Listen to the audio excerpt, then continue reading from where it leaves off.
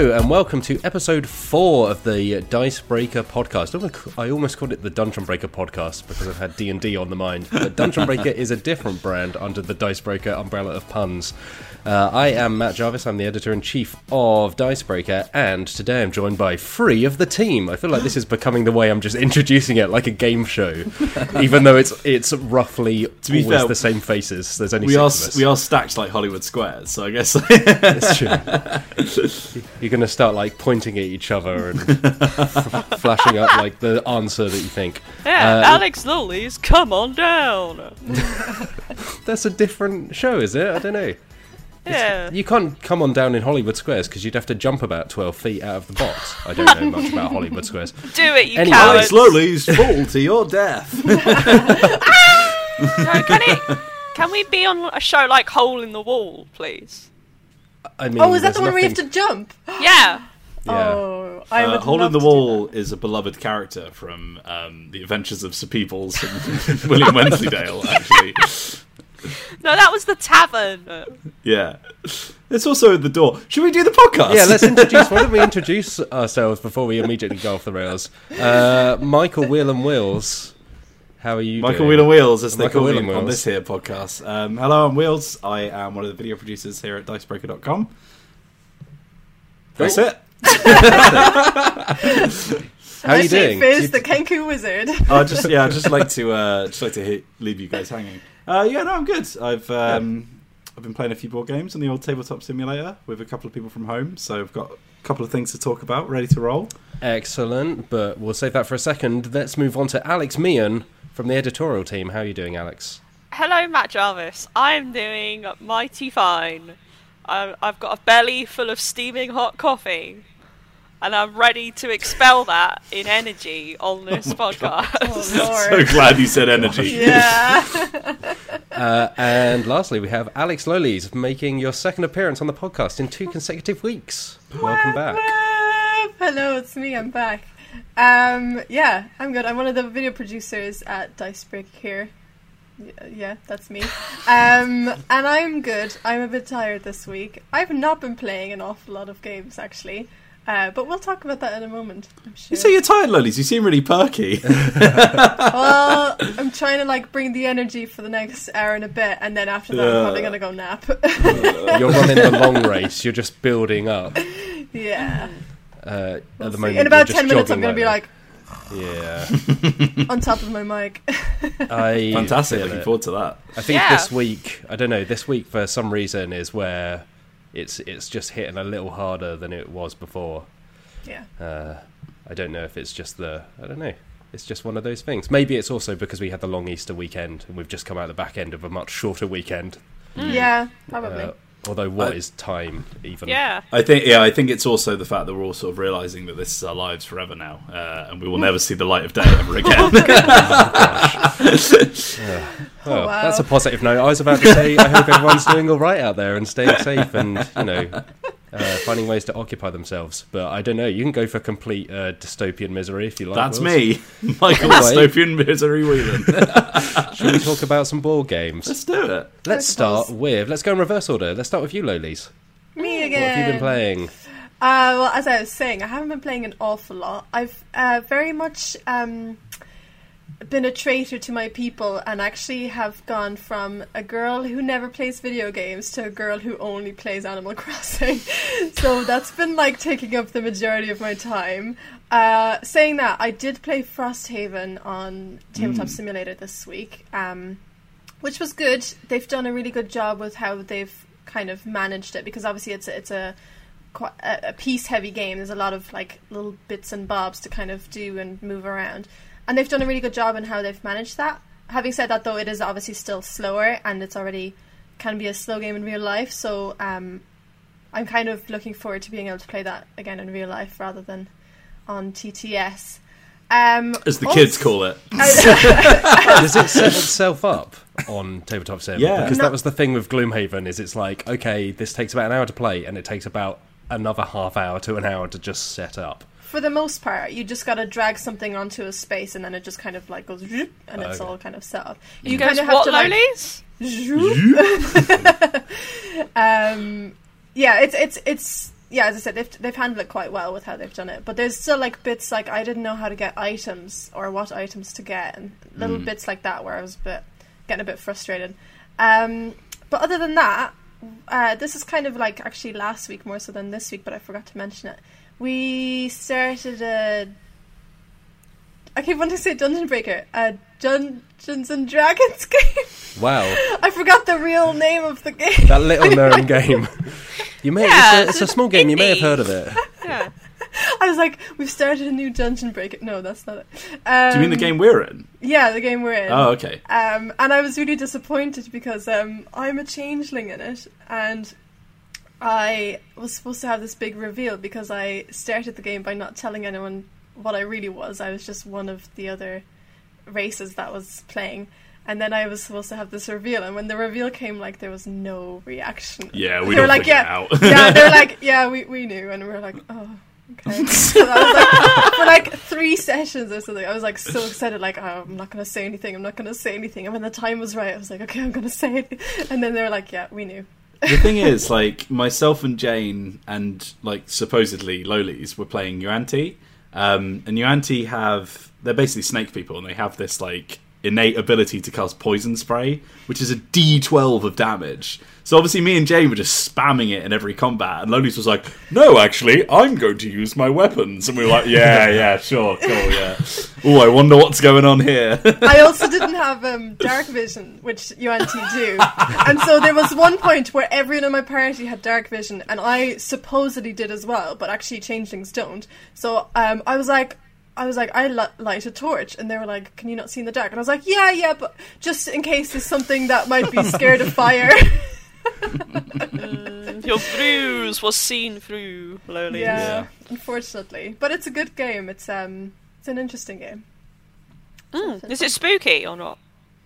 It's more sort of like jungle exploration vibes. We're doing Tomb of Annihilation, which is, like, quite famously harsh. It's spooky in the fact that we were told your characters will probably die, so make some backup characters. So everything you do, you're kind of like, is this the thing that's going to kill me?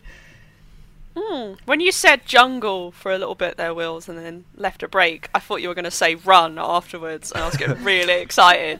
Look, I mean, the aesthetics are there for Jungle Run, so... Yeah, it's basically the same thing. Like, yeah, we haven't run into any terrifying monkey people yet, but apart from that, I think, yeah, it's been fine. Leave Sid and Elvis out of it. Sid and Elvis can be locked away for the rest of time. I don't want anything to do with Sid and Elvis anymore. Beloved childhood characters. No. Speaking of beloved childhood characters, Johnny's not here, so let's talk about Mr. Blobby.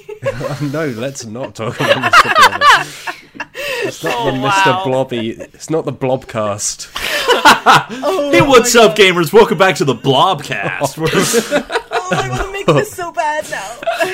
Mr. Blobby is perhaps the least relevant thing amongst the kids these days. Like, they don't know what he is, they don't know what he stands for. He is my obsession.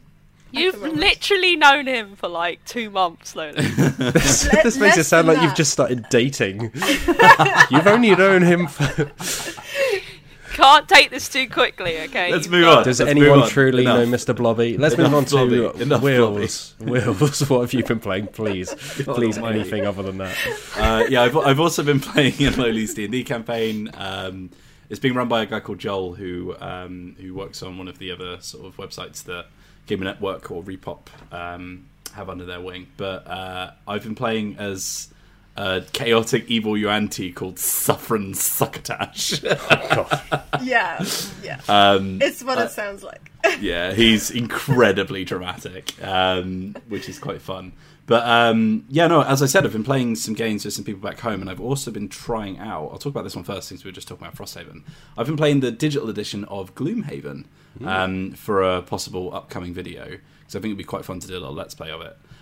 It's really good, actually. It's still early access, but it's a really, really faithful adaptation from what I've played of Frosthaven and Gloomhaven, which is not very much, to be fair. I don't know if the actual sort of like story content is copied over or if it's got its own little narrative, but yeah, it's really cool.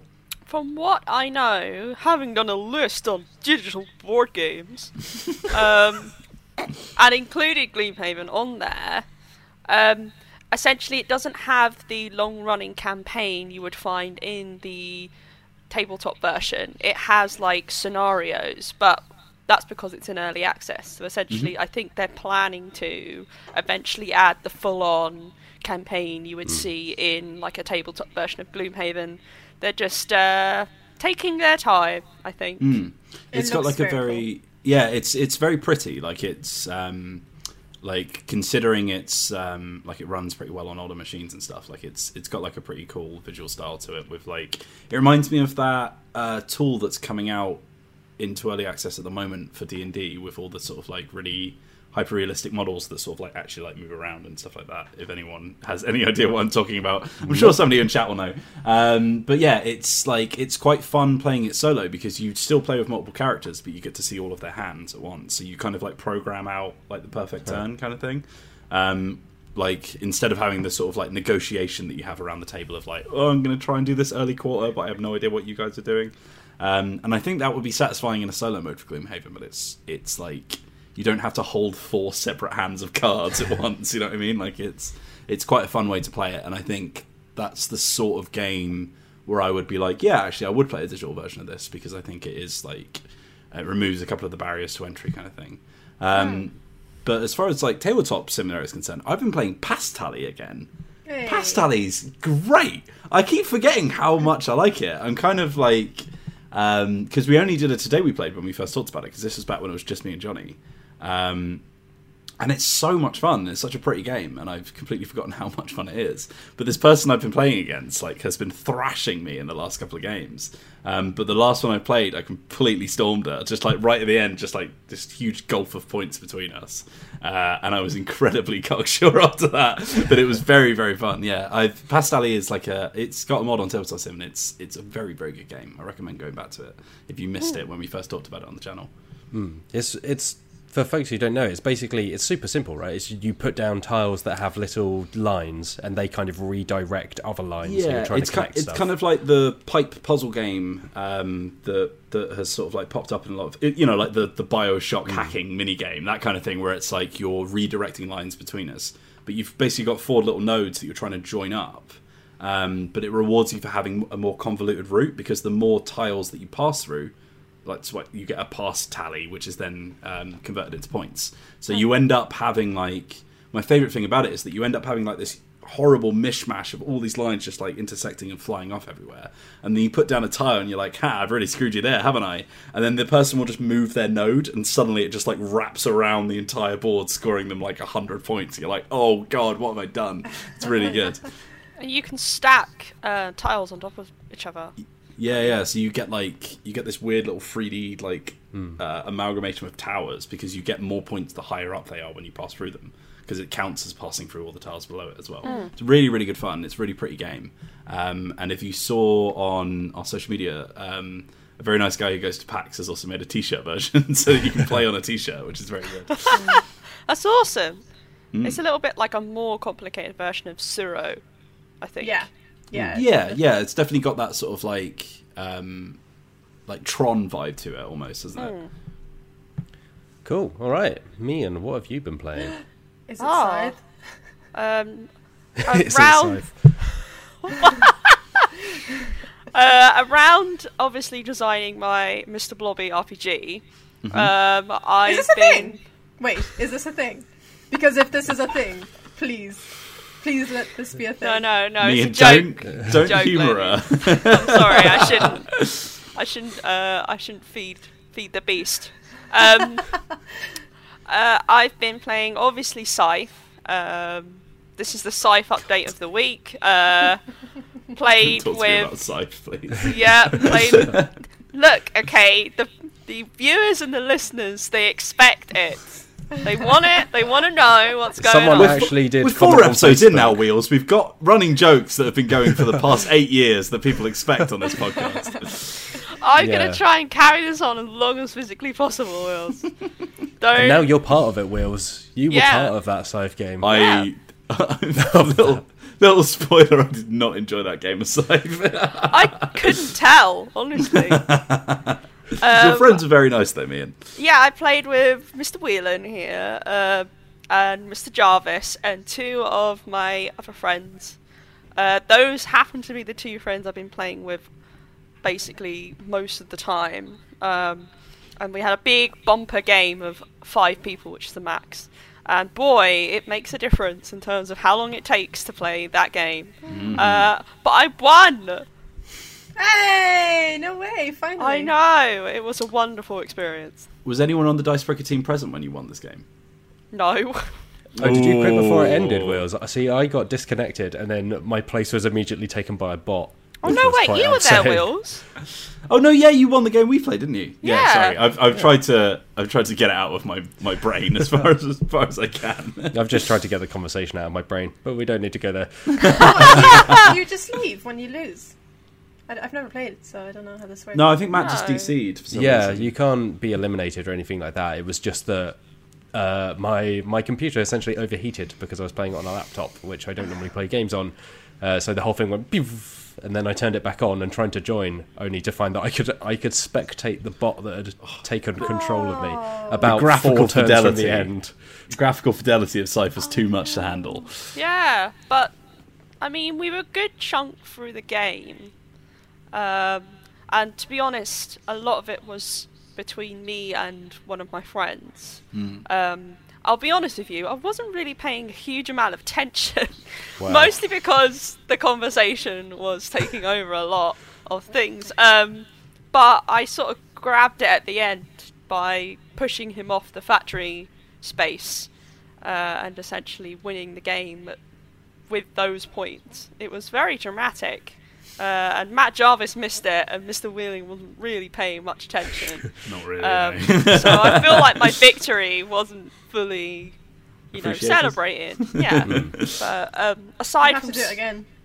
yeah, you'll have to play with us again, Wills. You play until you win, Wheels. This is your eternal torture. Yeah. I'm not a gladiator. Yeah. This is the new like a post-apocalyptic 80s action film.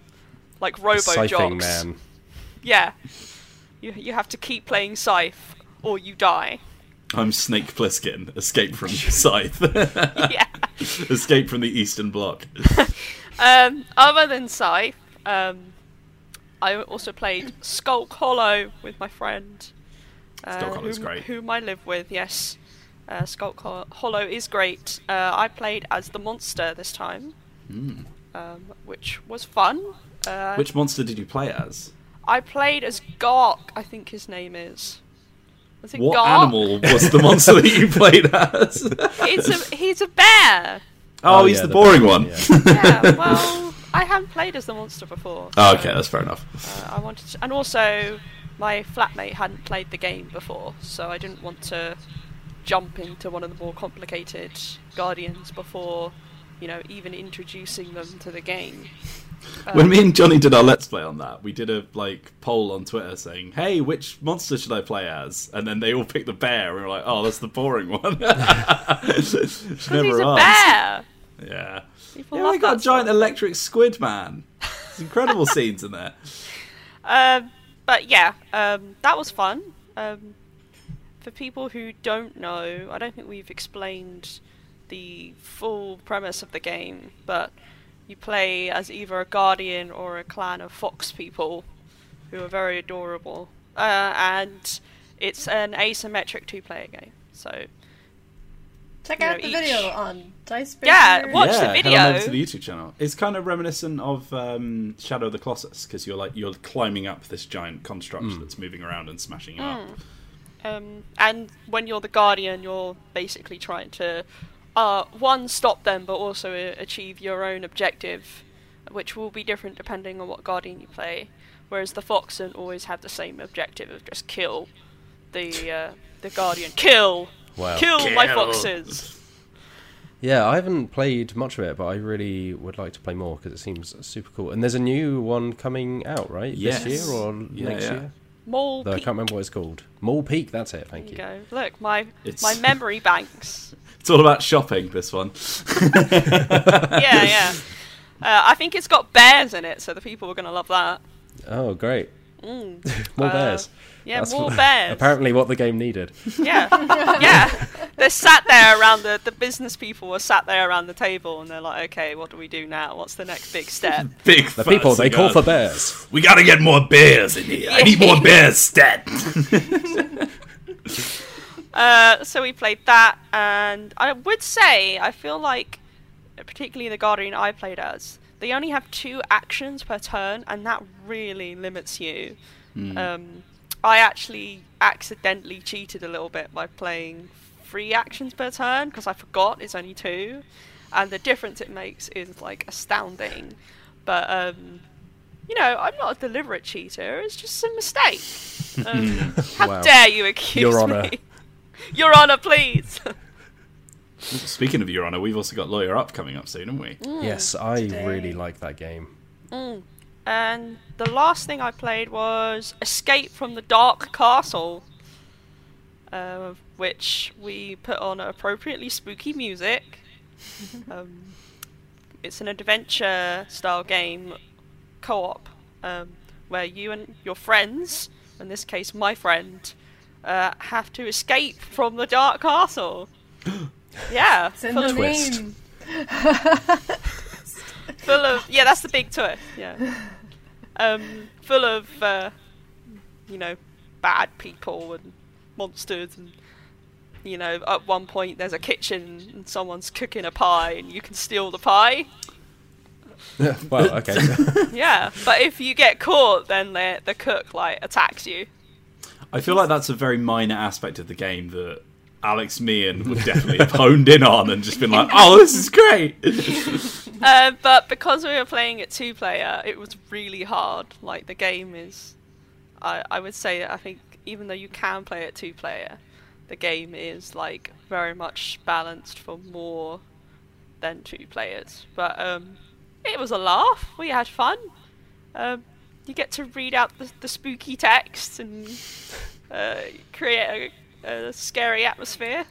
Is your castle just haunted by Victorian children, given your past Pie chefs. past RPG characters? Yeah, all you can hear echoing through the halls is just, please, sir, give me a penny, penny farthing. Please, sir, can I have some gore? Oh, God. But yeah, that's what Cool. I have been playing, Mr. Jarvis. Excellent. As for me, this week has been very RPG heavy. So as well as Dungeon Breaker, the latest episode is up now on our YouTube, and it's goodness. the final arc of our first season, and it really goes places. Oh, boy. It's a good one. I'm excited for what comes next, but I won't spoil that. But outside of that, I've been continuing my Monster of the Week game, in which we're all professors at Hogwarts after the Harry Potter books have ended, which I am an anti-magic conspiracy theorist who doesn't believe that, basically feels that the Ministry of Magic is, this kind of nefarious organisation. How did you get hired? I won't go into it, but we are attempting to solve various mysteries and deal with a potential future Dark Lord who is attending the school. Oh my goodness, so we another have- one? Another one, yes. But I think I've explained this before. Basically, my friend who's running it, he came up with a fantastic system to bolt onto Monster of the Week's magic. So Monster of the Week's magic lets you have glitches. So magic can go wrong if you don't roll high enough. And in this game, whenever someone casts a spell for the first time, even if it's an established Harry Potter spell, if it suffers a glitch, that glitch is forever attached to it. So for instance, in our latest play session, I tried to open a door by blasting it open with a spell, but the glitch was that I also go backwards. So I opened the door and sent it flying, but my character was then propelled down a set of stairs, Oh, God. which is very amusing. And there's various things like that. It's all good fun. And I've also returned to a quest campaign that another of my friends has been running. So we played with them a couple months ago, actually. I think they were enticed by Johnny's review of it on the channel. And Quest is really good, it turns out. We've played it recently as a team. Yeah, champignon. Yes, but this is not as chaotic as that, but it's still quite chaotic. You mean to tell me there were no cows, kids with goose heads, No, but there is or otters? there's a centaur that accidentally kicked someone to death in a pub, and someone else got trapped inside a tent inside a tin, which is one of the starting items you can have. It's funny that the two first RPGs you've mentioned have been Harry Potter related and Quest. And bearing in mind that I played Harry Otter in our Quest. God. I will never forget Harry Otter. This is how we secretly transition into becoming a Harry Potter podcast. If that happens, I'm never coming back on. Mr. Blobby and Harry Potter podcast. Oh my god, Blobby Otter. Oh gosh. Harry One of Blobby. I think we've got our all caps text segment for the title of the podcast, Blobby Otter. I'll write it down just to clear it from my mind more than anything else, just so I don't have to keep that inside my head. Actually, speaking of of Harry Potter fans, one of the people playing the campaign, the Monster of the Week campaign with us, doesn't know Harry Potter at all. So we have to just explain spells every time. And it's kind of interesting that you think a lot of this stuff is just ingrained in people now. But it's like, no, I don't know what Accio does. Can you explain to me? Which is doubly funny when half the spells don't do what they're meant to do anyway. They're gonna go and read Harry Potter and they're gonna be like, this isn't right. This isn't what the spell does. Well, I think given how things have gone so far in our campaign, if Harry Potter was along those lines, it would not have been a hit book for children. It would have been some kind of worrying YA novel. But I've also been playing more Diplomacy, which Johnny and I chatted about last week, and I continue to be at odds with most of Europe, and anyone that might follow me on Twitter may have noticed that things took a turn because I mentioned some details in last week's podcast, and then Russia broke character. They've been sending me messages in Russian, but they sent me a message that just said, "Hi Matthew Jarvis, you said too much on your podcast," which is like a really weird meta turn for it all to take. Yeah, but Matt, now you know that. Now you can start pretending that you're doing things on this podcast, and then he'll think that you're doing these things, but it's you actually all a go ruse. Yeah. I'm enjoying it massively either way. It's very good fun. And actually, by the time you listen to this, Johnny will have put up a piece on the website about his experience playing Diplomacy via Backstabber.com, which is the website, because some folks were asking last week. It's a free website where you can play it and you can send messages between each other, and it's very good. I like that last week when Johnny was talking about it, he referred to it as like similar to Grindr just because of the missing E in the name. It's very similar to Grindr. Don't confuse the two. Oh, God. Yeah, don't use it for that. I'd recommend, especially if you're doing it with work colleagues. Hot local warlords are in your area. I mean, that's essentially how my game with Russia opened. Is Russia was opened with like hot pics from Russia. I don't know. Matt Jarvis! It was very weird. Shocked! Are you sure you're playing Diplomacy? And now they're sending messages from Russia in Russian, signing them off from the Tsar. So, Are you receiving it's really something. romantic gifts from Russia? I haven't received anything from Russia other than Amos. Threats. Yeah. So, yes. Anyway, Diplomacy is really great. It continues to be really great. I really want to play. It sounds great. Let's organise a team game. It will be horrific and wonderful. I'm not going to come out of this well. I'll tell you that now. I'm quite a sensitive person, not a bad loser necessarily, but like I can sometimes take things personally. So I'm going to have to really work at creating an entirely separate persona who can absorb all the betrayals and all the terrible things that happen to them. I feel like creating an entirely separate persona is part of your job description at this point, to be fair. Yeah. This is true. But they're all connected to my heart in some way. You're going to have just like a Tim the Goblin-esque ruler of Austria. He's just like, oh goodness, I'm being attacked. My people.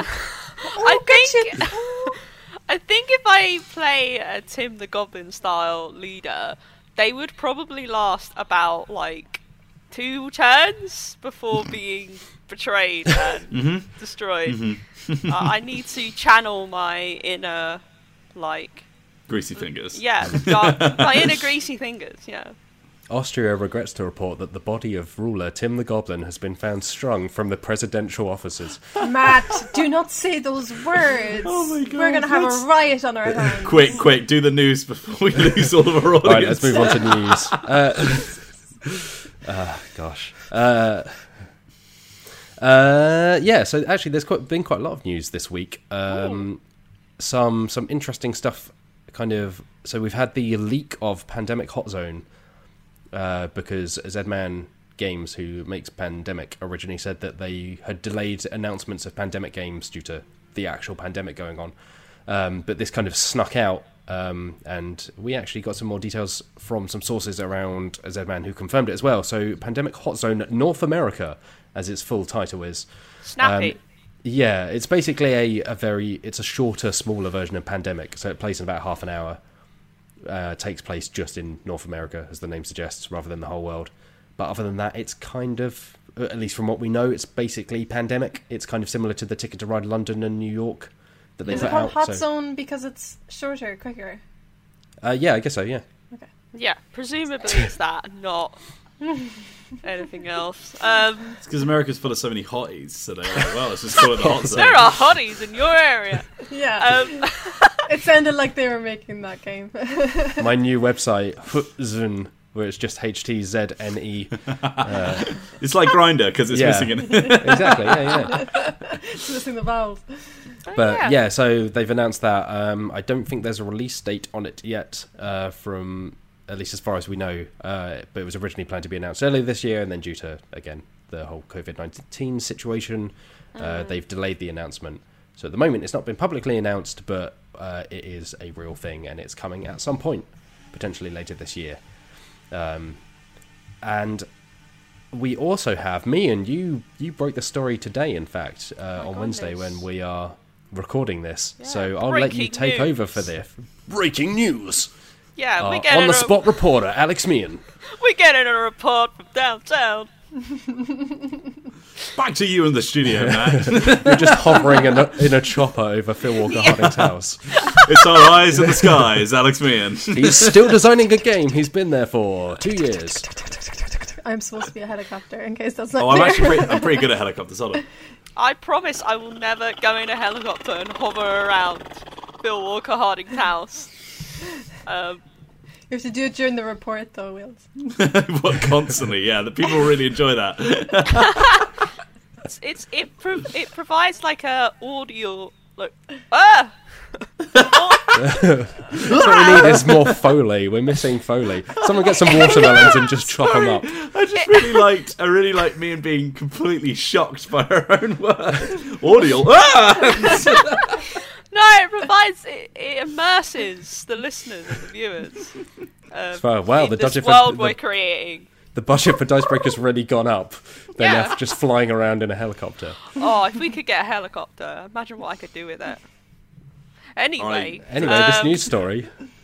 yeah. So the news story is there is a new board game coming from Phil Walker Harding, who, if people don't know, is the designer for Sushi Go, Baron Park, also known as the board game with the greatest artwork ever made, and he did Imhotep as well. And he told me about Monolith. The name of the game was actually revealed to us by Eric Lang, who is the designer for Blood Rage and Rising Sun and the upcoming Ankh. But I reached out to good old Phil, and he told me some details about the game. So it's essentially he described it as being like Tetris, where you have to stack different shaped blocks on top of each other to create a structure, which is meant to be like a monument within the game, based on certain prophecies that you can play during it that kind of say, oh, if you build this shape, then you get this many points. And yeah, there's no release date for it, as far as we know. Lang was very much like, we don't know when it's coming out. but it sounds quite ambitious on the production side of things. So I think that's why it's been kind of taking its time. But apparently it's been in development for over or around 2 years. So, yeah.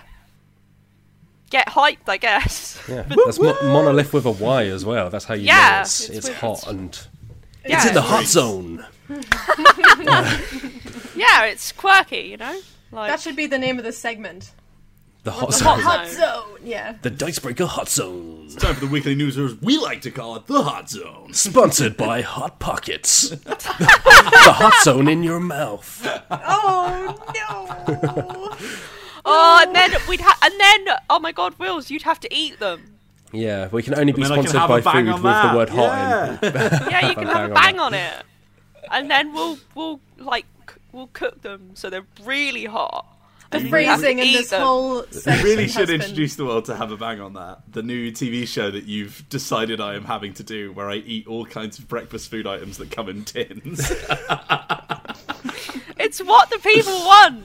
It's apocalyptic. That's how we're going to be able to get the helicopter. We'll get enough sponsorships so we can fund I feel the like your ideas are so meandering as well that probably the only link will be that at the start of each show I'll go, ooh, have a bang on that. Yeah. We do need a Regardless of what's soundboard. actually happening. Oh, and then I'll land in the helicopter with the food item and give it to you. Like, what was the thing with, was it Anika Rice? The old, 80s show where she flew around in a helicopter. I can't remember now. Someone out there will know it. Are you talking about go outside? I was about to say, No, go go- outside of the spotty biplane. Yeah. Go outside, dog. but you're just chucking breakfast in tins. Just donking people on the head with. I'm sure our beans and American sausage. audience is really loving this segment. Hey, we mentioned Hot Pockets. We're We a did show mention for- Hot Pockets. We're a global, That- a show with That's some global American reach. culture right there. Hot Pockets. I don't know what a Hot Pocket is. It's just like a McDonald's a apple pizza pie, roll isn't it? kind of thing, isn't it? Oh. yeah, Is it's like it? a little. It's like pastry with stuff inside. and Yeah. It Is doesn't it heat like- properly. Hot, hot. Is it like those little weird breaded things with the goop inside and the ham? You mean nuggets? No, You mean Kievs? Chicken Kievs. no. They, Inside on the ham. What? we used Oh, to do you eat mean them. do you mean the pancakes? The frozen Yes. pancakes? Oh. Oh, that. Oh God, yeah. They were Okay. horrible. They Anyway, were great. Let's anyway. News. Have a Remember bang that on whole that. news thing we were Back we to were the doing? hot zone. Gosh. So Have yeah, a bang on that. We'll return after these messages. but by the time people listen to this, we should have an interview with Eric Lang, courtesy of one Alex Meehan, up on the website. It's a So, doozy, go Matt have a read. Jarvis. It's a doozy. All about Ank. So, if you haven't had enough of it yet, there's Wow. more. Way to sell it. Anyway, there's actually quite a lot of news this week, like I say. So, Wills, I'm going to throw over to you. I don't think I've prepped you for this, but I'm going to throw over to you about this because Tabletop Playground is a thing. Yes. What is Yeah. out? Well, it's kind of out now. It's in early access. Well, it's in beta. It's an open beta at the moment. So I downloaded it yesterday to have a look, and I played through the tutorials and just sort of loaded up a few things. It's very much like just released and not actually ready yet. So like I wouldn't expect anything groundbreaking, but it seems to have been made by like people who like Tabletop Simulator but wanted it to be a little bit different, maybe like a little bit more robust, but also not necessarily very user friendly, I would say. It's got a lot more sort of like menu systems, and like you can customize things a little bit more than you can in Tabletop Sim. It's also got you can create your own custom models and give them properties and color them and paint them and all that kind of stuff. So supposedly it's going to be quite good for sort of like miniature wargaming but online. But as it stands, the only real benefit I can see is the fact that it's currently free. Although this is only the open beta, so I Yeah, think it runs until the start of May. So I think it will cost money after then. Yeah, the current issue I'm having with it is that because it uses because it's a brand new platform, nobody's uploaded any custom mods to it apart from like a few. So it's very much it's not quite up to the same sort of standard of like content that you have available to you as Tabletop Sim is right now. Also uses a different modding platform. It doesn't use the Steam Workshop. It uses mod.io, which I've never used before, but it also links to your Steam account, so I'm not entirely sure what the point is. But I think from what they're saying is at some point in the future, mod.io, because it's like an open platform rather than the closed kind of gated thing of Steam, is that it could then potentially come to mobile devices or video game consoles, whereas Steam is just locked down to the PC. So that I think that's one of their big things of, hey, we're not just Tabletop Simulator, although we kind of are, particularly at the moment. At the moment, it's just Tabletop Simulator. I'm going to ask the question that I know everyone wants to know the answer to. Can you go inside the mouth of a manticore or not? No. Okay, that's not the question I was expecting. You missed that stream, I think. That's why you might be confused. Yeah. Can you... That happened on the live idea. stream when Mian joined us for Wavelength, because that makes more sense, right? It's all clear now, right? Cool, great. No, as it stands, you cannot go into the mouth of a manticore unless you upload your own custom manticore model. Oh, my cat is trying to burst in through the door. Special guest star, Wills' cat. Welcome to the show. To be fair, the first episode of the podcast, he was on there. So. Yeah. Aww. Cool, but yeah, it sounds like you weren't particularly... Yeah, fast. there's a few little bits where I was like, oh, okay, that's a cool little change. But it if this was an update to Tabletop Sim, I would be like, yeah, they've added some cool new stuff. But as a whole new platform that I would potentially have to buy again, and then potentially wouldn't have as much options for me to play with, it didn't really excite me very much. Yeah, it'll be interesting to see whether, because I think if people make mods for it, that's when the people will come, right? It's like Tabletop Simulator thrives because you can basically play anything on there. Obviously, there are certain questions around that and whatnot, but the fact of the matter is there's just a lot of stuff for it. Yeah, there's also the fact that, because obviously there's like a big debate around like the ethical nature of like uploading board games for free and then the designers not seeing any cash. Tabletop Sim has the actual paid DLC where the profits are shared with the designers of the board games. I don't know if Tabletop Playground are going to be investing in that as well, but yeah, as it stands, technically you're getting more bang for your buck as a publisher from Tabletop Sim. Yeah, when I spoke to them earlier in the year, they kind of said they didn't have any agreements with publishers to announce at the moment. I imagine they'll be trying to go for that. Yeah, the Tabletop Simulator thing is interesting. There are obviously a lot of mods made for it by people who make the actual games. Yeah. And it's a very murky conversation that we shouldn't get into. But it's that thing of there's legitimate content on there, but there's also stuff that people, will feel differently about depending on whether they own a game or whether they feel the whole thing is just not suitable or not appropriate. So, but the fact of the matter is, part of the reason Tabletop Simulator is so popular is just because there's so much on it. Yeah. So yeah, it's kind of a hard thing to take on. But hey, good luck to him. It might be that in a year or so it's incredible. Moving across to. Speaking of Harry Potter, actually, it was kind of interesting that this popped up this week. There's an RPG from the makers of Kids on Bikes and Teens in Space called Kids on Brooms, which is essentially, for all intents and purposes, it's Harry Potter as a tabletop RPG. But it's also designed by the designer of Icarus, which was my game of the year last year. Yes, so Spencer Stark, thank you, is joining, I think, John Gilmore? Yeah, Jonathan Gilmore and Doug Lewandowski, who made Kids on Bikes and Teens in Space. So, yeah, Spencer's joined them to make this. And it seems... So, from what I understand of Kids on Bikes, I haven't played a whole bunch of it. It's extremely light. It's, I think you roll one die for combat, that kind of a thing. And this is very much in that vein. It's 100 pages long, but I think most of it is flavour. From what I know from Kids on Bikes is you have so your stat line is instead of like a number, you have like a die assigned to each stat, and then you'll have like a difficulty value. So like say that you're trying to achieve like a generic level 8 difficulty thing. If you have like a high stat in sort of like brawn or something like that, you might be rolling a d20, but if you're really bad at it, you could go all the way down to like a d4, which means that it would technically be really difficult for you to achieve most things with that. But then you also pick, instead of like a character class, you pick like a trope. So like, because it's kids on bikes, you'll be like, oh, I'm the nerdy kid, or I'm like the bully who's turned nice, or whatever. And then that will sort of like differentiate like the kind of relationships that you have with the other players, and then also like how you build your stats and how you play through the game. Cool. Yeah, and this seems to take that gameplay system and basically apply it to a School of Magic. Yeah, which very I think is pretty Hogwarts-esque. cool, and Yeah. I think we're planning to have a look at it to hopefully do a let's play once the review copies are sent out. So look forward to that on the channel, hopefully.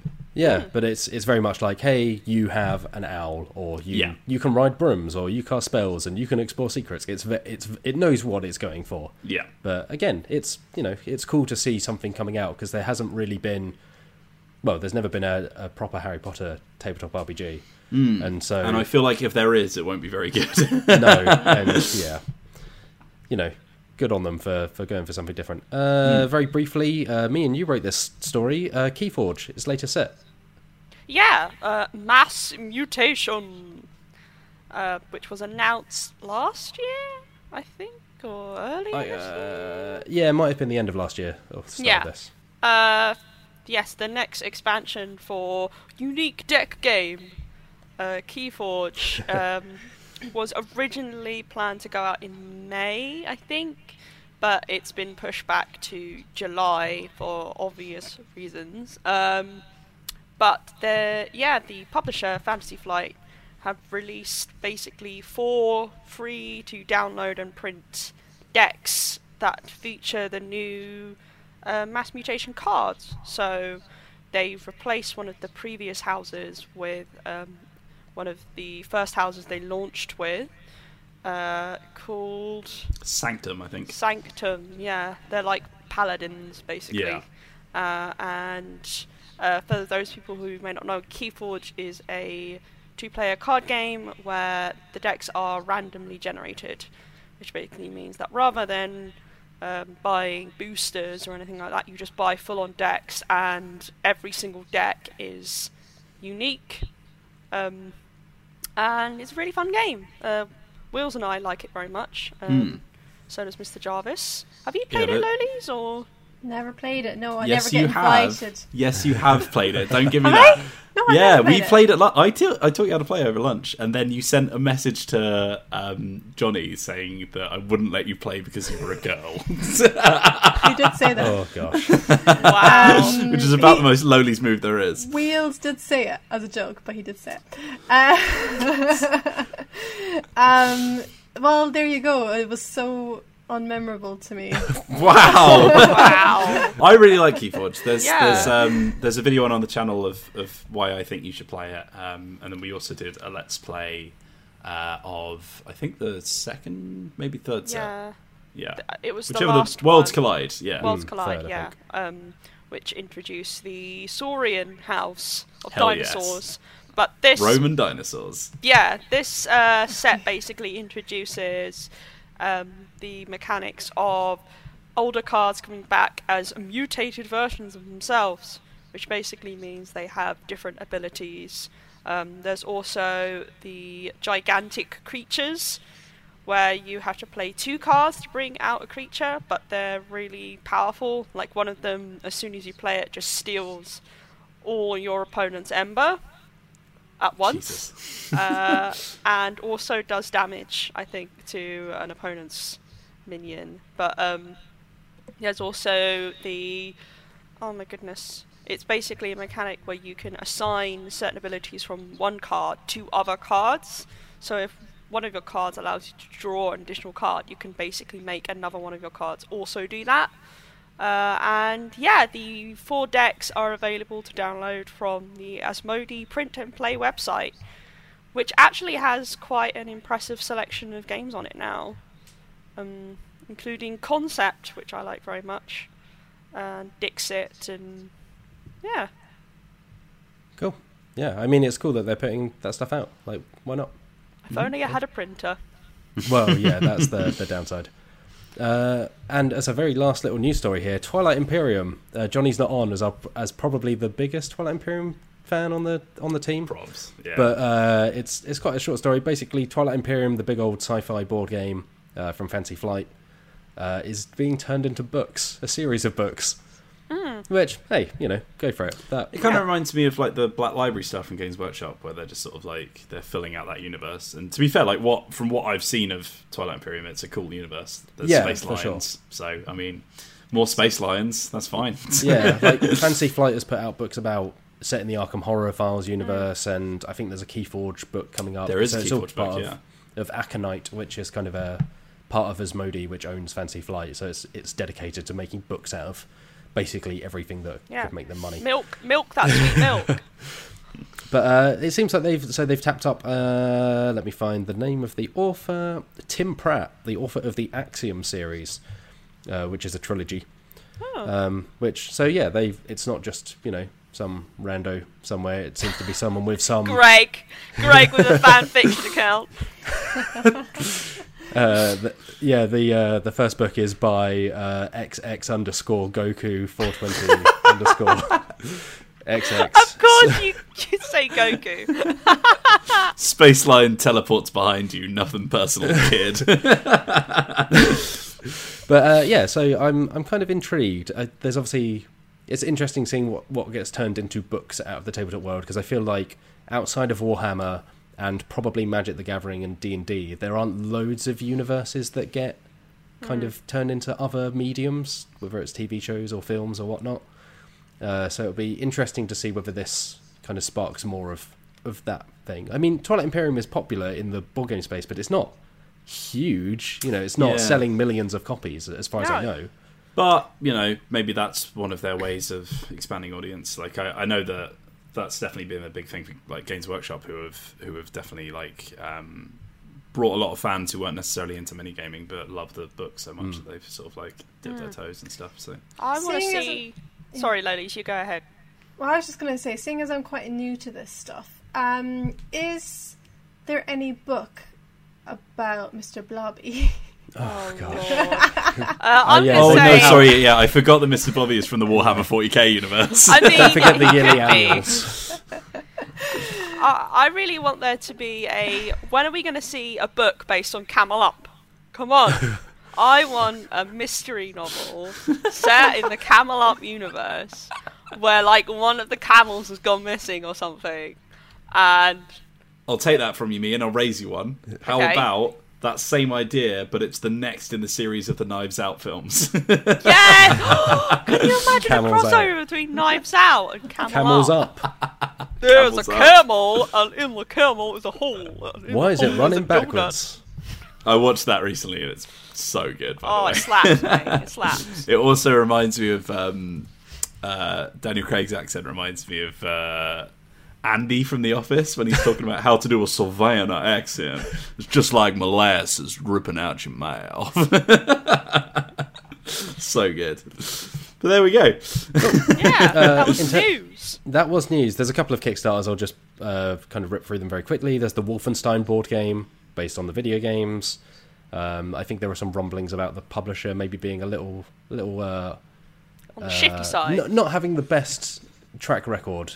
Let's say, not say on the shifty side. Let's Matt, can I talk about the email you sent me about the Wolfenstein board game, please? Yeah, sure. Okay, yeah. Oh yeah. So we got a prototype copy of the Wolfenstein board game in the office, which is obviously a bit difficult to do anything with now that we're self-quarantined. But I got a panicked email from Matt Jarvis saying, "Wheels, can you just check that we have the Nazi deck, please?" Oh, God. Wow, what a thing. There's no easy way around it when 90% of that game is Nazis. So that's up. I mean, I don't think we got a chance to play it before we went into lockdown, because it arrived. I think actually it may have arrived even while we were in lockdown, and most of us are not based in Brighton.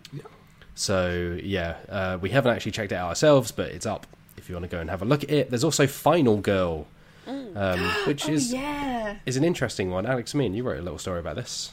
Why, I did, Mr. Jarvis. Reporting to you from the newsroom. From the helicopter. From the imaginary helicopter. Final Girl is a horror board game that's solo, which is not something we see hugely often.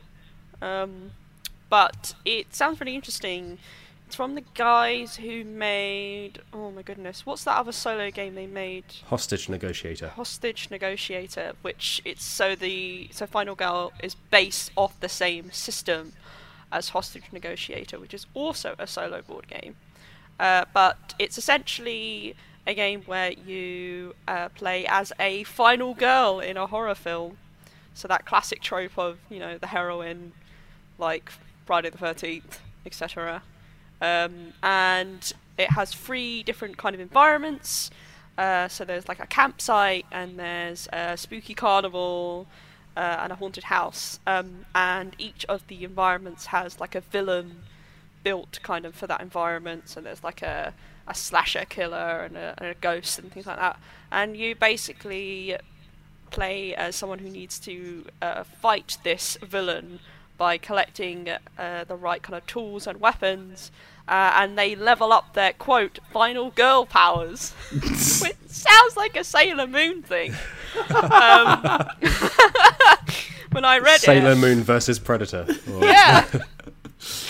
And yeah, so you are either killed by the villain or you defeat them.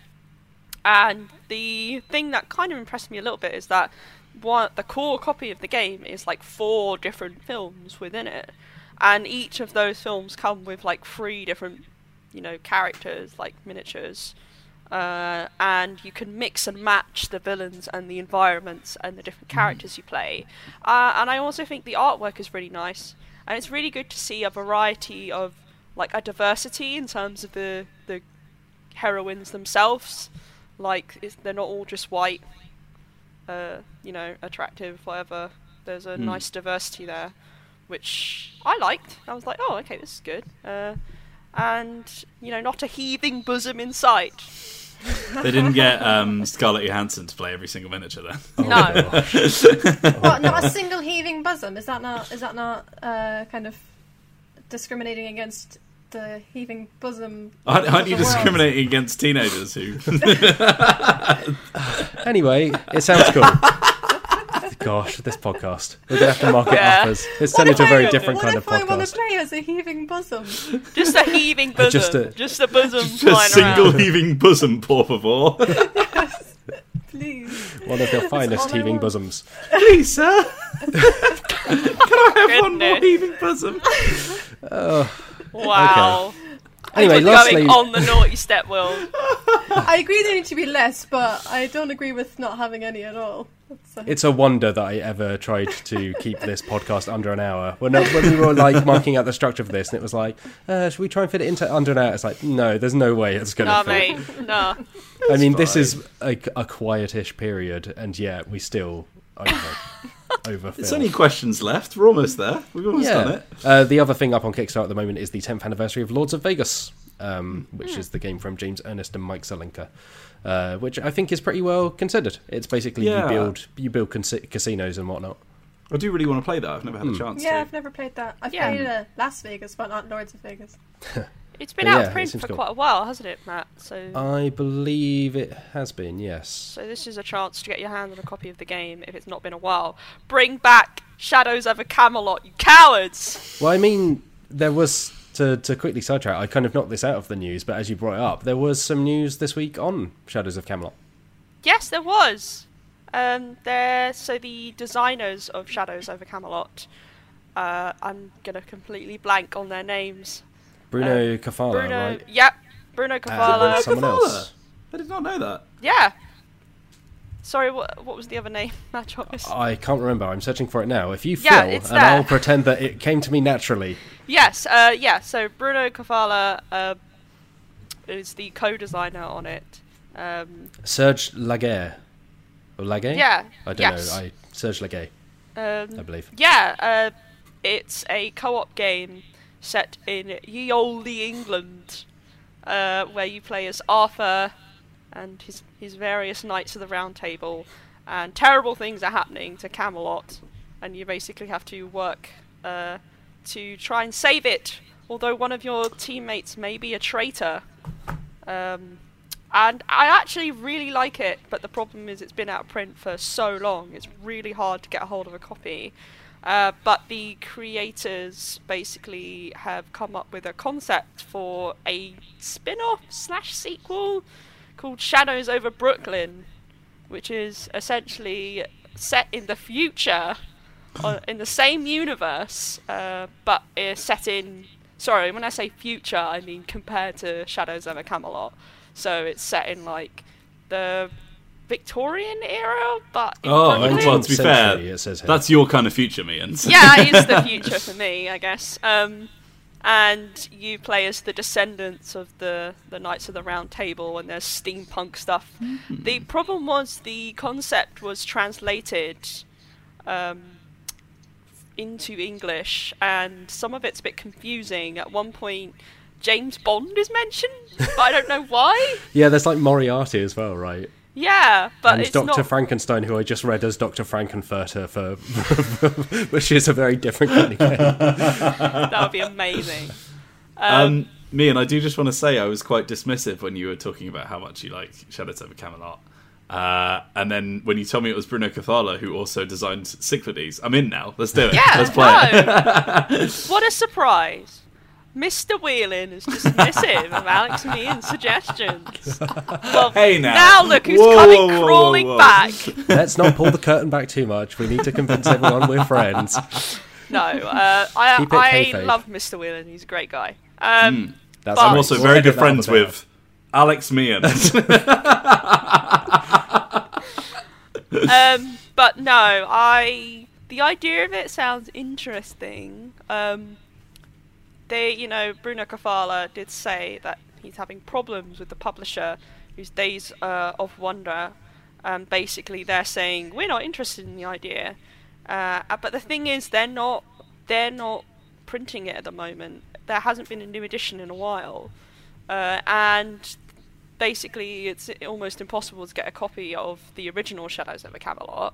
So Bruno Cathala's like, hey, I'm kind of annoyed because I want to make this game, but obviously fair enough, but there's no other version of Shadows over Camelot that people can get a hold of at the moment. So he's like, oh, we could either print a new edition, print this version, or do both. Yeah, I can kind of see the frustration there. Yeah, and that comes via Board Game Geek, we should say. So Yeah, thanks, that was Board Board Game Game for that. Geek. Mm. All right, shall we move on to emails? Yes. By which I mean, let's move on to emails, because I'm the host and I'm in control. I don't know why I'm asking you lot. Assuming Wow. direct control. Morbus comes Pulling out. back the curtain, yeah. More boss, no, more bosses like this. You have to host the emails in the voice of Morbus. Hi all, scum. Fools. This one comes from a Mr. Gloombringer. Oh god, He we're getting says, I'm too having a meta. few troubles. Okay, Alex Salodis, would you like to read this one at the top from The One Who Dares, which is all they've signed their email as? Can I do the next one? Because I don't have them ready. I was not. Sure. I Ready can for do this this. one if you want to Yeah. put it up. Sorry. Okay. Hi all, I will be DMing for a group of friends soon, and we're all in couples who have children ranging from 1 to 8 years old. So inevitably, one or more of the party will have to step away from play and potentially not make it back for the remainder of the session. I'm planning on discussing with the group to see how they would like to handle it, but do you have tips on how to keep your player involved when they manage to return, e.g. have a canon where characters could be teleported out of play randomly by the big bad, then have the player describe what happened to them when gone, how they got back, and give them a bonus like earning extra knowledge about the campaign and give the other players time to catch them up in character. Kindest regards, The One Who Dares. I'll add that. I cut that email down, so thank you for the longer email. It was very nice, but we just cut it down a bit.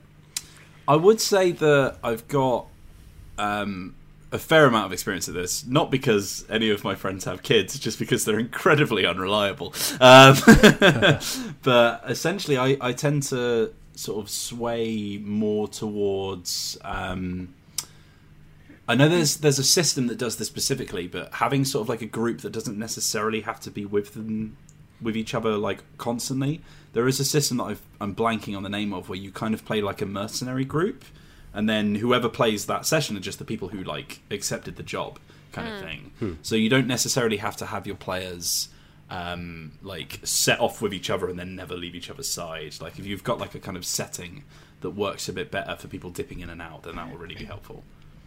Yeah, I think in general, I think we may have covered this on a past podcast, but I think, for me at least, I think particularly when you're playing with friends, like it's fine to just...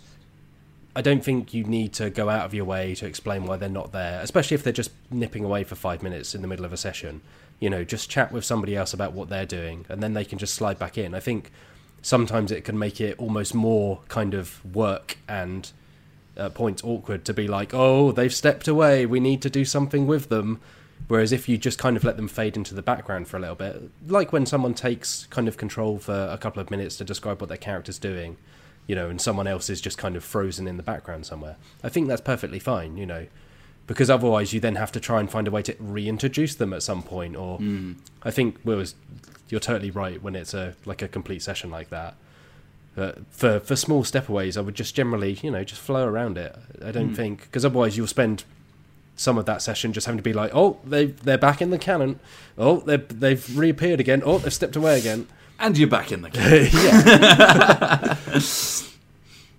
I think you should be a little bit more fair to yourself in the fact that like when we do D&D sessions, we have to kind of have explainers if someone's absent, because we're almost making like a mini TV show.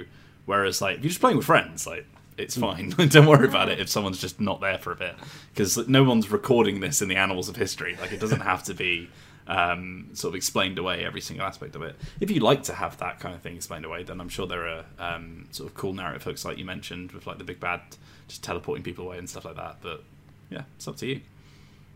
Maybe make like the entire story arc for the RPG to just be like, there is this guy and he's kind of annoying and he keeps randomly teleporting people, and then like there you go, you've got a reason. His just name prankster, is, just a little bit of jokester. Yeah, exactly. His name is Gerald, and he's he just kind of likes to mess with people, and in the end you've got to go and confront Gerald to stop him from doing that, because it's really messing things up. Naughty Gerald. Yeah, bad Gerald. I mean, in combat you can have like freezing spells or something like that if you really want to, but yeah. All right, should we move on to the next one? Lolies, would you like to read this one from Amy Louise, which we got via Twitter? Sure. Amy Louise says, I love board games with narrative depth and more complex mechanics, Eldersign, Arkham Horror, but my partner finds them hard to pick up and prefers quicker games like Sushi Go and Machikoro. Any happy mediums we could play together, or tips on teaching games? So I feel like the latter half of this, Lolies, you're the perfect person, right? Because you used to be a literal board game guru. I did. Oh my lord. Well, yeah. I mean, I just totally put you on the spot there. Not really great answering this question. Go. When I used to work as a board game guru, because the thing is, like, nowadays I myself don't play like terribly complex games. A lot of the time, anyway. And if I do, it's usually somebody else will teach me. I much prefer for somebody to kind of walk me through it and like kind of go it like as we do it, than to have to read a rule book or watch a video. Especially if there's like a lot of rules. What I would say in terms of teaching games like is to kind of just hold their hand for the first couple of turns or whatever it may take for them to kind of just get the basics, or like depending on the game. Because then they can't run away, right? Sorry? Because then they can't run away, right? If you physically grasp them. Also, what I often would do, or I still do if I teach games, is, especially if there's a lot of rules, is to not teach everything all at the same time at once, if you can get away with that. If there's stuff that you can kind of bring in later points that are not necessarily like hugely important for the start of the game, to kind of like feed things in as you go. It just means that you're not like having information overload right at the beginning.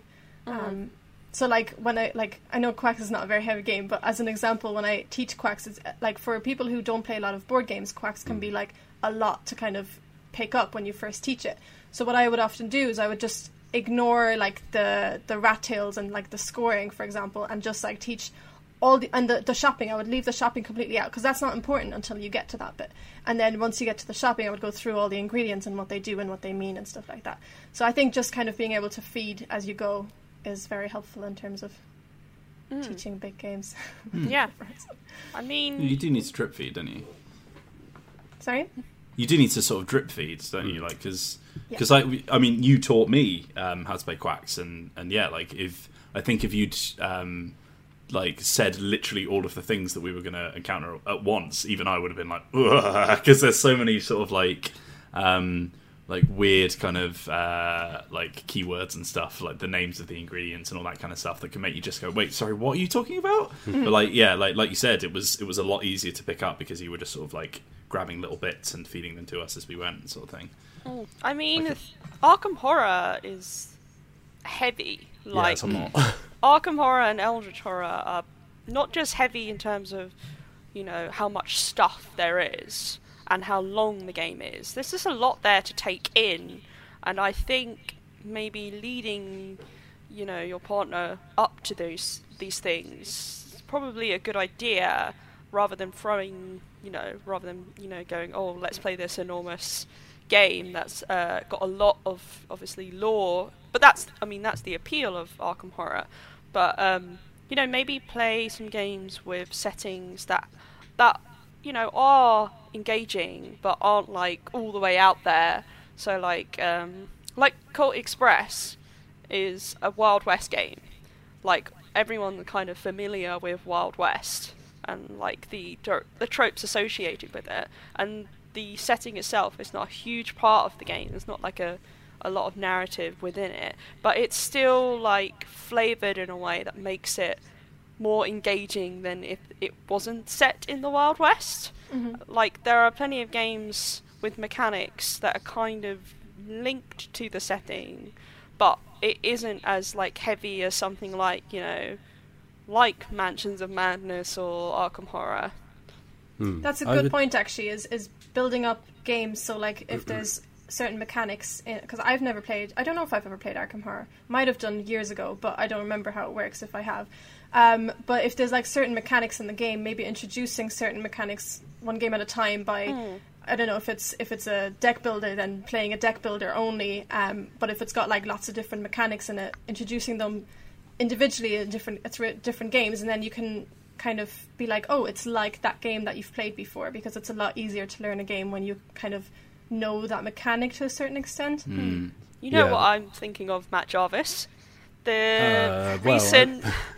Nobody ever knows what you're thinking of, Alex Meehan. That is such a loaded what's statement. it like being inside the mouth of a manticore question? I don't think I can ever confidently That's say like I know a what you're Lovecraft thinking. thing, isn't it? Inside the mouth of a manticore. Yeah, that's the follow-up to Inside the Mouth of Madness. Yeah, the deck building article we released last week. Yes, which is exactly this, in fact. Yeah, it's a series that we're hoping to continue, which is basically like, hey, you want to, you know, play a new genre of board game, in this case deck building games. It introduces the genre to you with, you know, here's a beginner version of the game, which in this case was Harry Potter Hogwarts Battle. And then here's like the next step you can take in terms of like complexity. So in this case it was Dominion, and then from Dominion, you know, we went to Tyrants of the Underdark, which is like much more complicated than, you know, Harry Potter Hogwarts Battle. But like, if you want to, you know, get someone into a slightly more complicated game, working your way up like that is, yeah, probably That's a really very good. clever. Yeah. And I think for the kind of mishmash of narrative depth and kind of lighter gameplay, although, again, like, I think, like, you make a good point in terms of, like, you can have games that are very thematic but not necessarily complex rules-wise. But something like Mansions of Madness, the second edition, where you've got an app that handles a lot of the gameplay. And so actually you can play it and just be like, oh, okay, where do you want to move? What do you want to do? And most of the actual rules are handled by the app. You just click on a thing. Yeah. Things like that just smooth that entire process out. And the other one, I guess, is legacy games. You know, there's a legacy game of Machikoro and of Pandemic, and they start with a relatively simple version of that game and just kind of layer in an extra rule or two each kind of chapter. Yeah. And so that's another way of just kind of building up to a point where you're playing something. It's not dramatically more complex by the end, but it definitely has a lot more going on. But like Lodi said, it's just layering in one thing at a time rather than just dropping it on someone and going like, okay, now go. So I think, it's just sometimes it's just being able to take the steps in between those two things, because there's a big gap a lot of the time. Okay, let's find another one. I haven't prepped another one. Okay, Wheels. Oh no, Wheels, you read the first one. I did. I'm bumping you off. Right, Ian. It's like the old Dr. Evil James Bond. I just pull a lever this side and your chair slides back. Yeah, So- somehow, even though he's in an entirely different location, No. it's stalled. We'll have a different guest next week.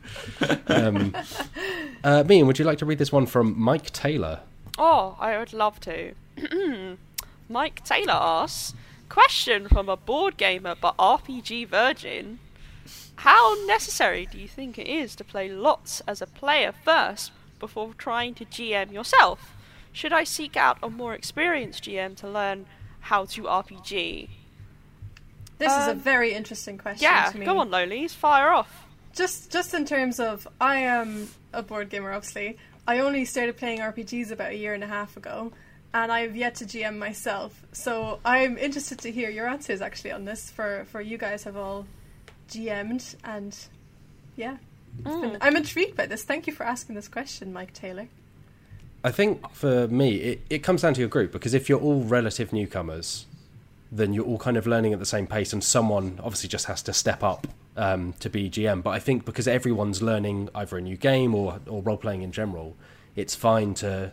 And it's fine, regardless of how much experience you have, to fluff a couple of rules or ignore some of the more complicated bits. Kind of like we were saying with board games, you know, pick out the bits that are interesting to you to get going. And if you find a game that's for you, you'll invest more, but your group will kind of learn it together. I think it is a lot more intimidating if you've got 4 or 5 friends who have been playing D&D for 30 years, and then you're stepping in to try and DM them.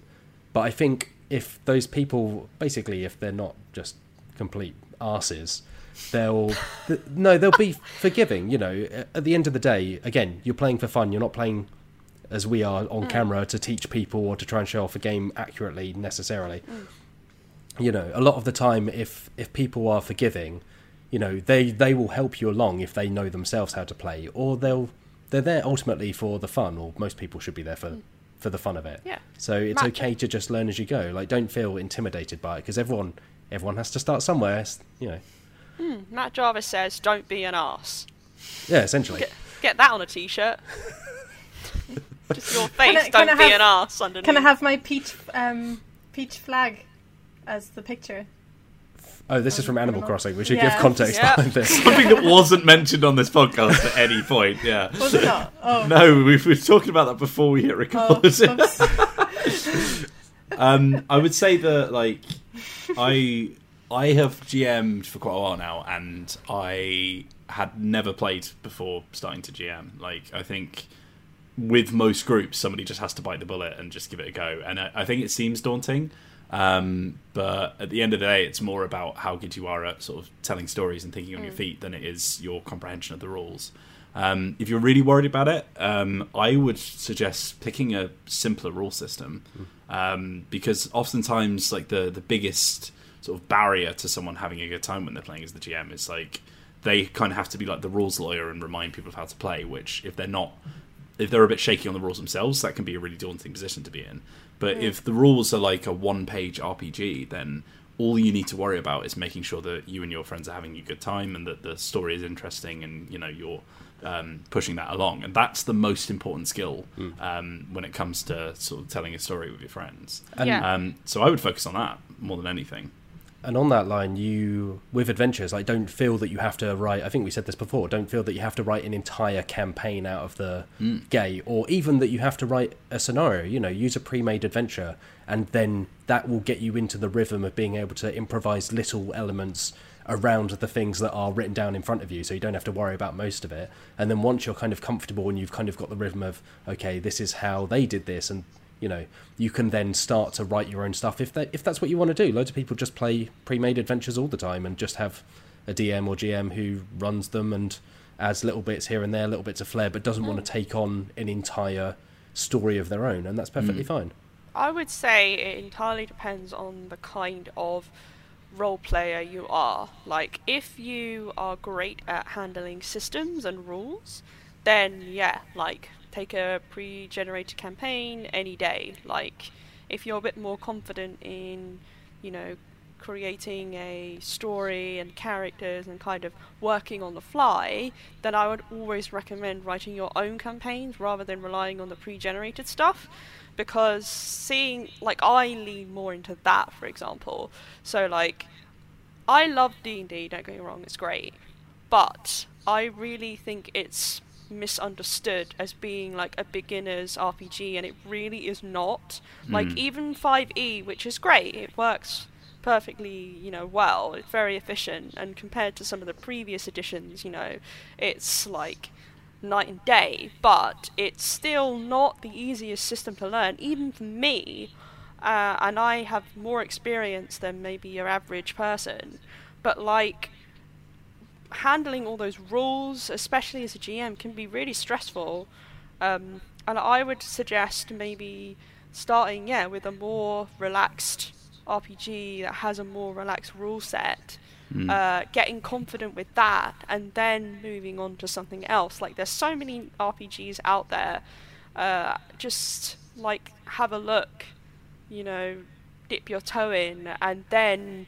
you know, maybe work up to something a bit more complicated. Yeah, I often see people like, because, you know, a lot of the times we'll get tweets to the Dicebreaker account or to our personal account saying, hey, I'm going to do my first D&D session as a GM, and then they show a picture of like the 4 books that they've bought with like the player guide and the monster manual and the D&D guide, and it's like, oh, okay, calm down, because like you're going to spend your whole session like flicking through those and trying to remember what everything works as. Like, in contrast, you could download Lasers and Feelings, which we've played on this channel before with Oxbox. You could download that for free. It's a 1-page PDF. You need 1d6 to play, and you know you're good to go. Like, I would definitely try and focus on the skill of storytelling. What makes a good GM, rather than trying to just dive in at the deep end with 100 different rules. Like, a pre-made scenario could have all kinds of things that you have to learn and be knowledgeable on. Whereas, like, if it's all coming out of your head, you know, like, they can't prove that you don't know what you're talking about. That's my biggest tip. Yeah. Like, if so they can't lie. call you out. There is, Oh, what, you going to look at my notes? There's something to that as well. It's like, even with rules, I mean, like, some people are very like pernickety about rules, but half of the time, if a rule is boring or it's just a pain in the bum, I'm just going to ignore it, basically. It's like, there are elements of D&D or even slightly lighter things that I've played where it's like, that's just not fun, like, for my group and for me. So it's like, just chuck that out the window, or come up with an alternative. Like, why not have, you know, on Dungeon Breaker, when Wheels, you made a disguise, I think in the first arc, and it's like Johnny made you roll for that, and that's not a rule at all, but that was like just an element of like, we're having fun with this, like, why not chuck a die and see if it's a good disguise or a bad disguise. Like, just the main thing is you're there to have fun. So just, you know, add in bits or take away bits as suits you. No one's going to come after you and be like, oh, actually on page 364 you'll find that you should have rolled a d4 instead of a d6. To clarify, that is the exact response that I gave to Johnny. Doesn't say I need to roll for my disguise. Yeah, at the end of the day, I think, like, as we said, if you're not playing with people who are going to, you know, treat it like a bit of a, oh, here comes the noob to run. Like, most of your friends, hopefully, will be the kind of people to be like, it's fine, don't worry about it. Like, even if they know the rules better than you, they're like, a lot of people I know that I play with are willing to cede on things because they think that's the more interesting thing to do. And especially if there's something really complex that a new GM is not really comfortable with, just chuck it out the window. Like, the whole point of RPGs is that it's supposed to be like theatre of the mind. You don't need to rely on big, heavy textbooks to have a good time with them. Cool. All right, I will read one from Ollie P. Johnson, who says, Sagrada has been my go-to solo game. Any other ideal for lockdown games you can recommend? Which I'm kind of taking here as, what board games or games have you enjoyed playing solo?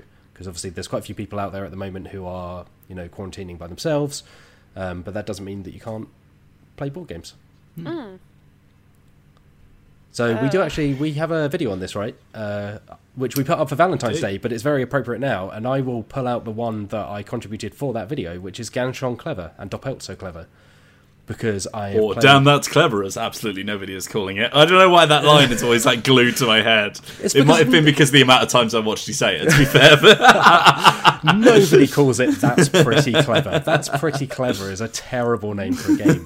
But Ganz schön clever. I'm sure that if you're German speaking, as Loli's is, like Ganz schön clever is probably... Called. Yeah. Pretty clever, that's the name. But like that, I don't know. It just sounds really awkward in English to me. But I don't speak German, so maybe it's just the same. No, sounds good. But Ganz schön clever is really, really good. I play most of the solo games on the app, but the app is the game. I think like a lot of roll and writes are really great because you can just play them by yourselves and aim for a high score. There's also the nice thing about roll and writes is because a lot of the time there's no interaction between players. You can just play against a video. So Jamie Stegmaier put out a video of him playing what's now called Rolling Realms, which is a free roll and write he put out. And you can just play against him. You just use the same dice results he rolls to fill in your sheet, and you can see how you stack up against him, which in my case was very poorly. But I think that's the cool thing. And if you're video chatting with friends, you can do the same thing. Or you can just play by yourself. So roll and writes. I was going to say roll and writes as well, actually. I haven't really been playing any games solo, I don't think, since we've gone into isolation, but on one of the plane, I think it was on the plane ride, either going to one of the PAXs or coming back, Wheels decided he wanted to ignore me for half the flight and play his Switch instead. So I ended up playing Encore, which is another roll and write, alone for a while. To be fair, Lilies, you made that sound like I was being mean, but we'd played probably 16 hours of 2 roll and writes between those flights. I think I was entitled to just play some Switch for a little bit. But yeah, he abandoned me entirely. So I had to but yeah, roll and writes, I completely agree. It's a good one. Also, I mean, when you were talking about Gloomhaven earlier, like Gloomhaven and Frosthaven are the kind of games you can play. There is solo modes, I believe. I don't know if you can play them solo on TTS. I would assume you can. I haven't tried, but yeah, that does a good one. I think one thing that people don't realise is that pretty much every co-op game you own is basically a solo game as well. Like you can just play as if you have two characters and all that kind of stuff. I really enjoyed playing Set a Watch one player when I was learning the rules for our Let's Play. Like that's a really fun little one that can work with any player count because you always use the same amount of adventurers. So it's like little things like that are always a good shout if you're looking for solo gaming. Yeah, I haven't really played any games solo because I have the luxury of living with another person who's willing to play board games with me. So I guess I'm going to use someone else's suggestion. Again, plugging Eric Lang. I asked him what he recommends people to play at the moment, and he said, try out some co-op games, particularly adventure games, solo. And he actually plugged one of his own games called Cthulhu Death May Die, which we actually have a review of on the site. Gotta respect the hustle. Yeah. We have no affiliations. Yeah. Whilst we're talking about that, make sure you tune in to Have a Bang on That, which will be out tomorrow night. Have a bang on that after dark. Oh, Lord. Oh, God. Nobody wants to see that. Cosmos also have Choose Your Own Adventure and what are the escape room? Oh yeah, Exit the game. Yeah. I was just thinking of those. And Unlock as well. Unlock is really good. I don't like Unlock very much. I've not. Well, played you're Unlock. wrong. It's fine, but I think Exit the game I was really, really impressed by.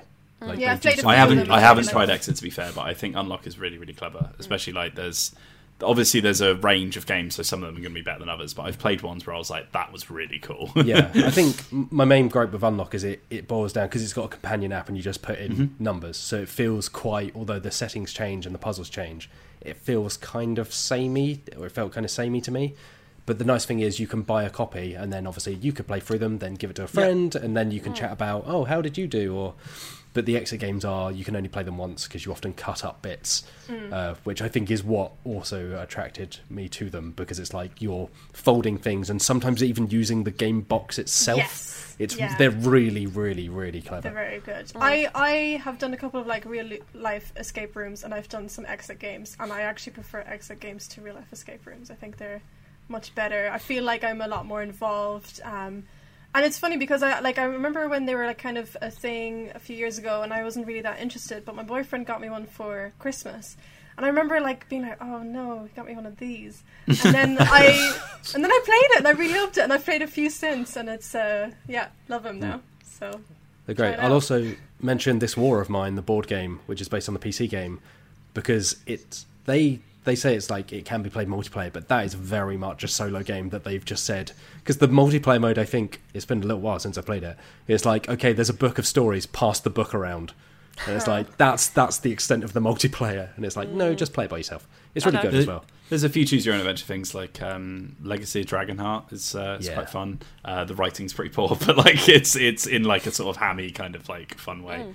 There's a little card game we have called Forests of Fate, which is a choose your own adventure game, which you can play multiplayer, but you can easily play it single player because it's co-op. So you can just choose as many characters as you want and then just like play through the game that way. And it's very simple, but it's quaint, and it has like a little companion app. I really like that game. Awesome. Super cheap as well, from what I remember. Here's a weird left field one just to finish off. If you're missing dexterity games, like I am, Dead of Winter Flick 'em Up has a solo mode where you can play a dexterity game against the board, and it's really weird and wonderful. And it's not my favourite dexterity game, but it's really, really cool that they've managed to make that work. Yeah, so that whole that's game also worth an investigation. Is a really weird crossover between two tabletop Very universes. That's actually it's the crossover that nobody asked for. Yeah, basically. But it's cool. I really like the fact that you just have a tower of zombies and you just chuck them down the tower and they come tumbling out. It's a dice tower for hordes. I will mention that we do also have a list on the website of solo games that are just solo games. So they're designed solely for one person that Dan Jolan put together for us, and it's very good. He knows his solo games. Let's finish off with a very quick one, shall we? Who read the first one? Lowlies, you can read this one from Adrian Hurst. Adrian Hurst asks, what personal interest or general sphere of life do you think would make a great board game theme, and why? This is a personal interest, not Mr. Blobby, which I don't think can be classed as a personal interest. Are we talking like hobbies then? Yeah, I think because we've mentioned before kind of licenses that we'd like to be made into RPGs or board games. I think this is kind of like what's a relatively mundane activity, like farming to Agricola. Can I? Because I think I mentioned this maybe once before, maybe in my intro video, but I said a fencing board game would be really cool. I was thinking fencing would actually be really, really clever. Yeah. I think I know there's like dexterity games like Subbuteo and stuff like that, but I think football would actually make a really interesting. I know there's American football. There's a lot of American football board games, but I think proper soccer would make like a really good interesting little tactical game. Is Guild Ball's kind of soccer or football as we call it? Guild Ball's got like football-esque rules, but that's very much like a miniatures game. I feel like a card and board would work really well for that. Sure. I haven't done enough as I should, but I do a bit of baking in my spare time, and I've never played a game where you construct cakes or like pastries or things like that. So I'm imagining either like you have to gather certain ingredients in order to make a certain like type of bake, and then you can kind of swap around certain ingredients to make different types, or like you physically build like a cake or something out of blocks, and I don't know, there's some sort of dexterity element in that. I can imagine there being a game like that. Maybe there is. What about a dexterity game where you get a tiny bed with like tiny bedding and you have to make the bed using only like chopsticks? I don't know, a finger on each hand or something. And every time you touch something, your fingers get longer. Oh gosh. Oh lord. I mean, you can just get like a doll's house bed, right? And then this is how you spend your time. When you were saying that, ladies, I was imagining, when like you were a messy teenager and you just shoved everything at the bottom of your bed. I was imagining like how much stuff can you store at the bottom of your bed whilst also putting a little person in there to sleep each night. Oh mate, the things I used to have one of those like camp beds, but like the camp bed was both a wardrobe and a desk. It was like a full-on unit because I lived in such a small room when I was a kid. An absolute unit. Yeah, an absolute Have a unit. bang on that. And like the stuff that I found underneath there when we finally replaced the bed, like there were magazines there that were older than my parents. Like Wow. there were things that had been rotting down there for so long. Yeah, and a Barbie with like silly putty stuck in her hair, and I'd forgotten how that happened. But I think it was in a fit of rage. I have a weird story like that. My brother had this this tractor that he really liked, and when you'd press on the button, it would say like, "Let's get to work" and stuff like that. For some reason, I don't know when or why, but as a child, I crammed a plastic lemon into it, and that lemon never came back out again. We found it one day with just this lemon stuck inside, like, oh yeah.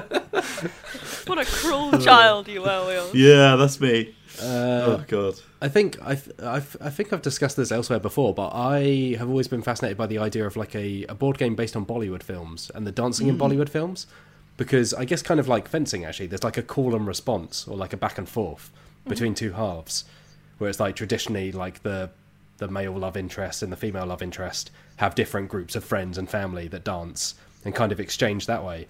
And so I've always really liked the idea of like an asymmetric game where you are dancing in a Bollywood film and you're trying to either get together, maybe like Fog of Love style, you either get together at the end or you decide you're not for each other.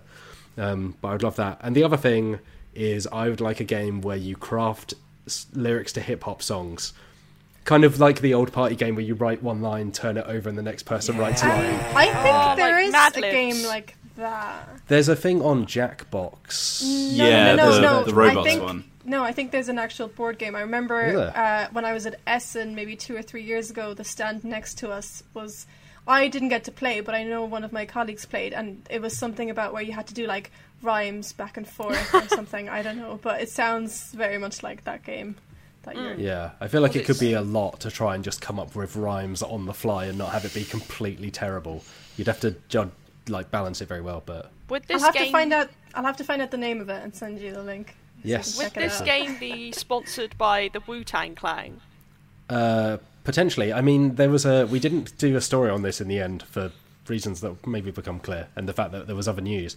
But I got a press release about a game released for 420 that's like Stoner Van, but like that was just a whatever. It's from Mondo, I think. But what was even stranger is there was a gameplay video featuring the RZA of the Wu-Tang Clan just playing this game. Yeah, he's got eclectic tastes. Yeah, I suppose you could say that. I mean, like, I'm Yeah. a big fan of the Wu-Tang, but I didn't expect for a video of RZA playing this card game to arrive in my inbox. But, yeah. It's like the ultimate crossover for you. Now it all was- he needs to do is like be wearing like a Dragon Ball Z outfit or something. I mean, there's a long history of anime in hip-hop. Like a lot of anime references. I was listening to a Childish Gambino track the other day, and he referenced, I think, Bardock. And I was like, oh, right, yep, sure. Anyway, I'm blank. Yeah, you've lost us, mate. Let's crack on. that feels like the time to bring this podcast to an end, just as all the audience tune out. Forever. But what have we got coming up on the video side, video team, or 2/3 of the video team, as you'll now be known? Well, when this was recorded, so by the time this comes out, Lawyer Up will have come out, which is a 2-player game by the same guys who made Watergate. Is it? Was it Watergate? Set a watch. No, No. it's Set a Watch, yeah, Mike Set Nace. a Watch, right. So that'll be out. That'll be interesting. We played that on TTS, and we had Judge Nana looking over us. So that's a thing. We'll also have gone live with Ellen from Outside Extra, and we'll have played... What are we playing again? We're going to play Bro. Burgle Bros. It's one of my favourite co-op games. It's amazing. It's really good. It's so good. Then we've of course got Dungeon Breaker coming out tomorrow. It'll be the second episode of this arc. Tune in, and if you haven't seen the first episode or any of the previous episodes, I would recommend going back and watching some of those. Otherwise, this will be a bit confusing. And what else? What's coming out on Sunday? A list, I think. Yeah, I think Johnny's working on a list. I think it's games that will ruin friendships. I think that's the Yes. the core gimmick. But yeah, look forward to that. So Excellent when stuff. you're living in your house with your friends. Yes, Yeah, great this is- timing. It's the right time to break friendships. Well, you've got plenty of time to repair them. I think it's out the back of us playing a lot of diplomacy and being like, oh wow, like this is really good. Speaking of which, on the website, by the time you hear this, Johnny's piece on diplomacy, I'm playing it over Backstabber.com, will be up, which is a really, really good read. We have... Oh, Lodies, you mentioned something and it sparked something in my head and now I've forgotten what it was. Never said mind. Burgle Bros. Burgle- Was it Burgle Bros, that's it. Thank you. Yes, so Ah. we... last week, in fact, so it's already up, but we had a preview of Burgle Bros 2 with Tim excited about Fowles, that. the designer, and it sounds really cool. It sounds similar to the first, but with some really neat little ideas. He's kind of said it's partially inspired by legacy games, partially inspired by Left 4 Dead, and partially inspired, there's like Ocean's 11 in there, there's something else that I've now forgotten, but it's kind of pulling in all these influences. Oh, Betrayal, A House on the Hill is the other thing. So there are new finales that are kind of like the haunts in Betrayal, where it's halfway through, you know, the vault might need to be, you might have to drill into it, so you have to then blow up walls, and that changes the map and things like that. It sounds very cool. And then, Alex Meehan, you have got an interview with one Eric Lang. Yeah, we mentioned earlier. Yes. I chatted with Eric about Ankh, which is still up on Kickstarter. I think it's doing relatively well. It's over 1.5 million, so you could say it's doing okay. Yeah, not bad.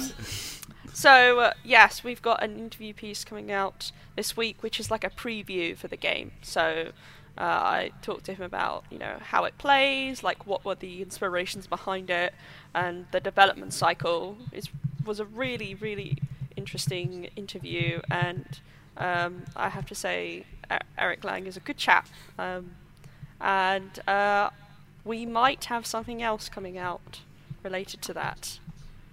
Yes, Yes. Stay tuned. Stay Cryptic. tuned. I've just had a realization, Matt Jarvis.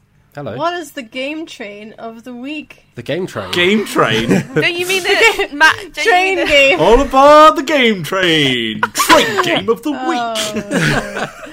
That's been Do you know when stuck you in go- my head. So for folks who maybe just missed it on Twitter, David Hayes, who kindly remixed Alex Meehan's news song in the last episode, also made a second remix of me saying Train Game of the Week, which is incredibly catchy, and I think is also made with everybody else's voices apart from Johnny because he was the wrong pitch. But we put it up on social media and it's incredibly good. And actually, not because of that, but just because it's been something I've been working on for a little while, I just put up a list of 10 of the best train board games to play after Ticket to Ride. So you could say that there's not just one, not just two, but 10 train games of the week this week. Wow. Spoiled for choice. Folks, you're being spoiled. But top Yeah, of the let's list, and arguably the train game of every week for me in my heart, is Railways of the World, which I absolutely adore. So if you like trains, or you like board games, or you like both, go check it out. It's really good. I love the thought that people who only like trains and don't like board games are listening to this podcast just so they can hear what the train game They've is. sat through the Mr. Blobby chat to get When into are they this, going to talk about steam engines? Tune in every week. the Blobby Express. Oh, goodness. To hell. Doot, doot. Okay, let's call it there. It's before we lose any more listeners. We're only 4 episodes in. We can't. We need to build up, not immediately dismantle everything we've done. So yeah, thank you very much for joining me, Wheels, Hey, you're very welcome. Thanks for having me. and thank you for joining Alex Meehan. It's been chaotic, but wonderful. That's really the dice breaker stamp of Breaker approval. guarantee. And thank you, Alex Lowleys. Thank you. And for anyone who's listening, if you have any contacts with the people who have the Mr. Blobby costume and will let me wear it, please get in touch at info Anyway, at thank you everyone for listening, and have a Cut. lovely day. Bye. Bye.